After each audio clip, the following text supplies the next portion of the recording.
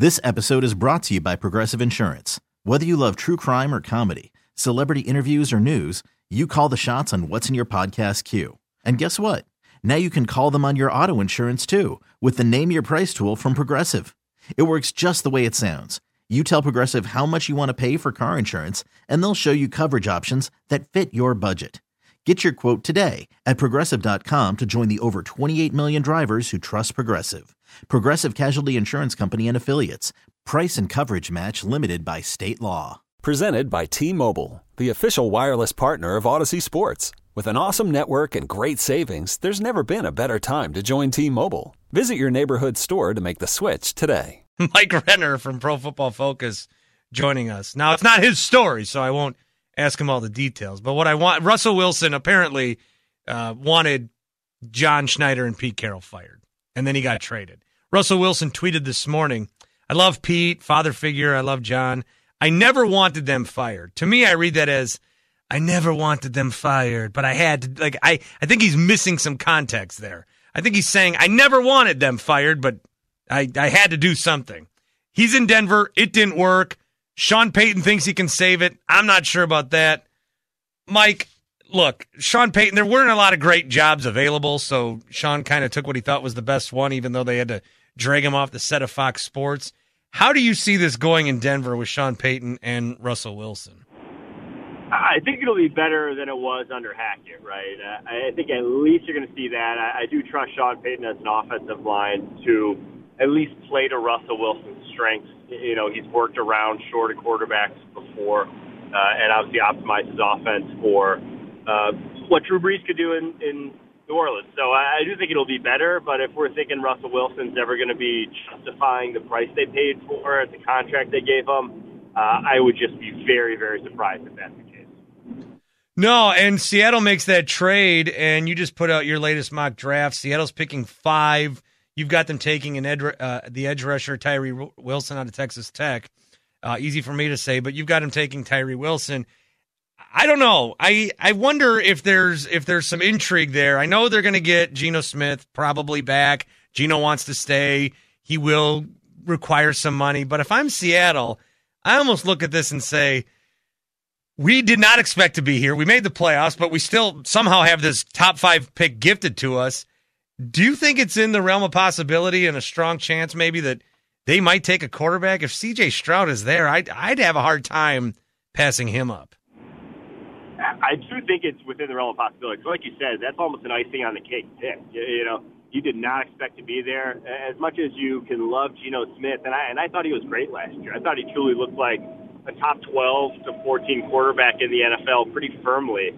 But you're going to be paying him like one. You know, he's going to go out and ask for $35 million a year because that's just the going rate. And so this roster's not good enough to win with the quarterback making that much money because you got to go find talent elsewhere. So one Tyree Wilson is not going to make near the impact that one C.J. Stroud could in the long run. So, yeah, if I'm making decisions there, I'm doing all my research on this quarterback class.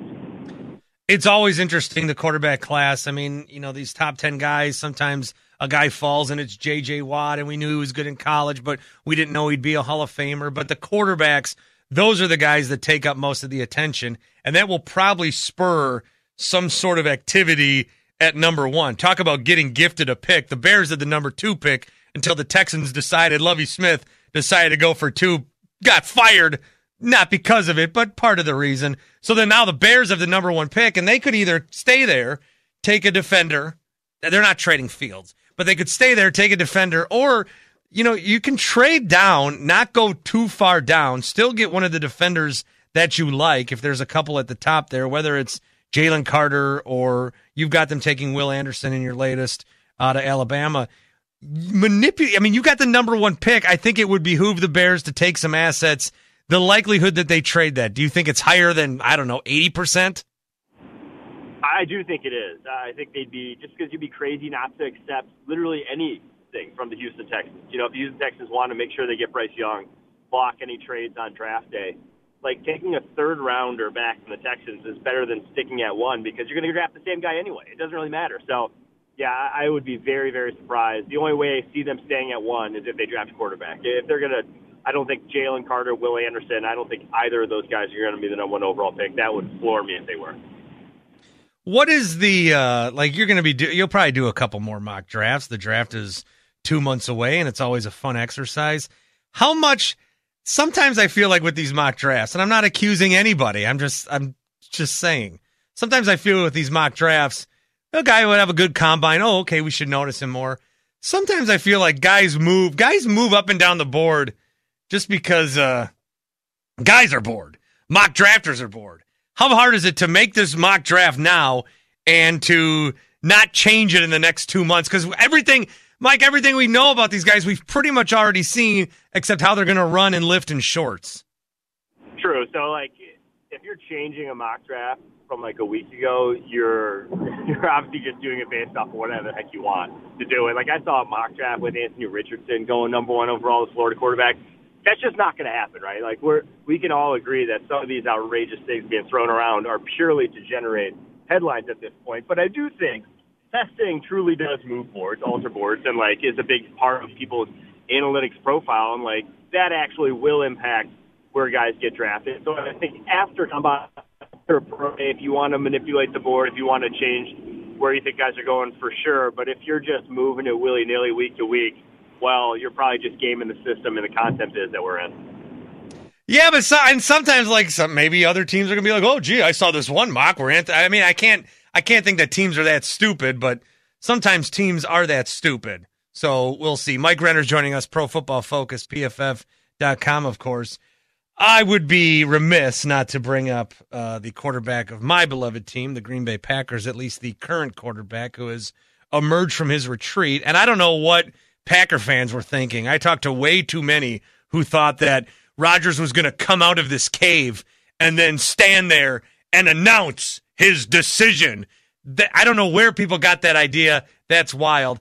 I, as a fan, am ready to move on to Jordan Love, and I think the Packers are. They're just hesitant to do it. And I think my theory is that Rodgers knows Jordan Love is good. That's why at 4-8, with an injury, he refused to sit down when he should have sat down. He said, we have a chance to make the playoffs. Okay, they kind of did, but then he didn't throw more than one touchdown the rest of the way. He didn't have a QBR over 51 the rest of the way. It's not like he played any better than Jordan Love would have played. What is your read on what happens in Green Bay? Because I'm worried as a fan that somehow they're going to be stuck, I'm saying, with number 12. Yeah, I'm worried as well.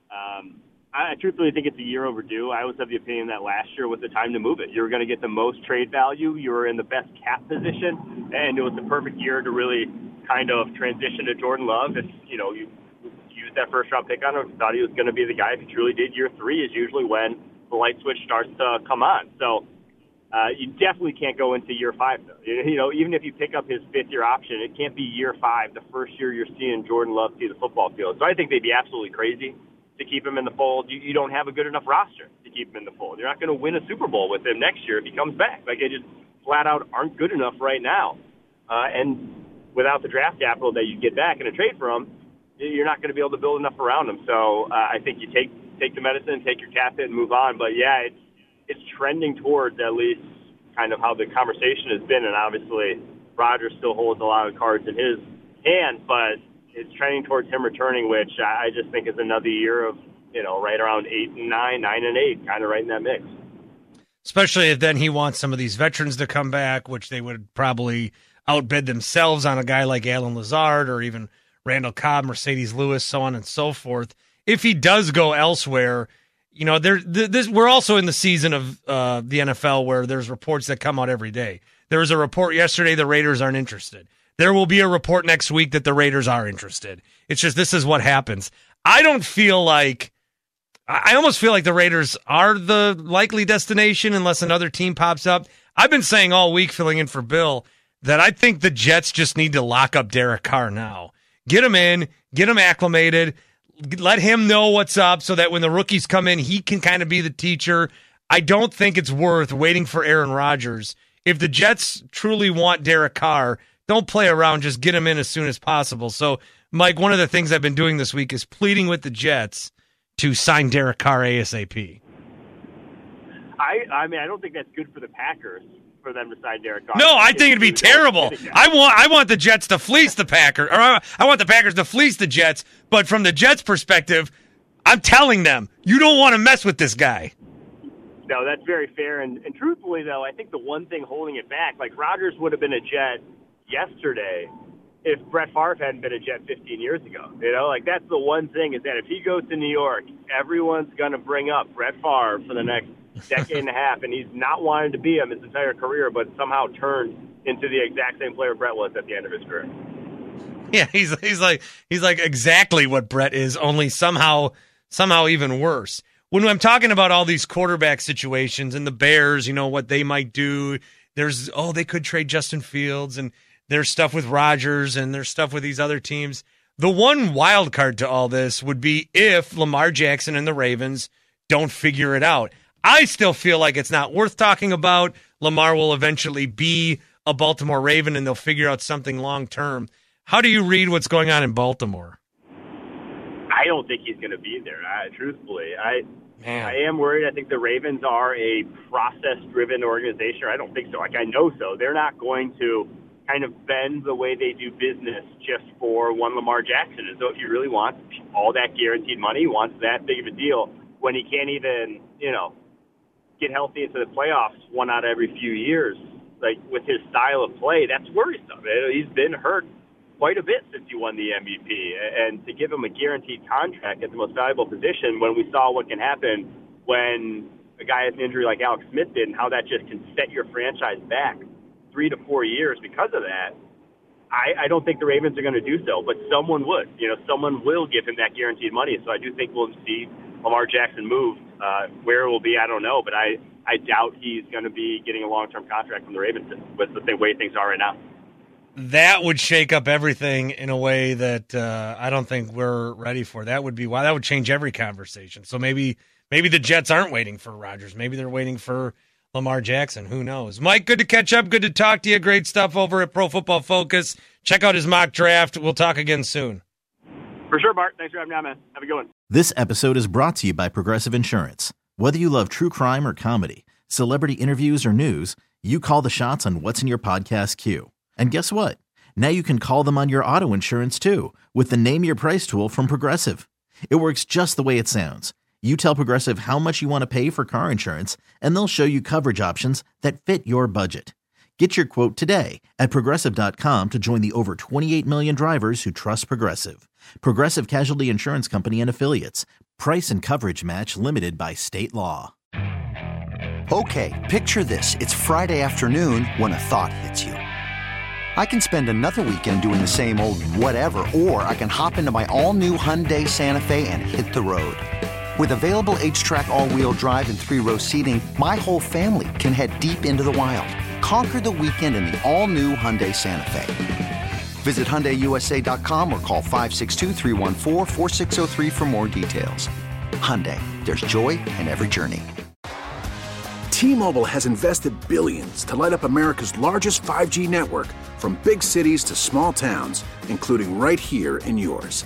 And great coverage is just the beginning. Right now, families and small businesses can save up to 20% versus AT&T and Verizon when they switch. Visit your local T-Mobile store today.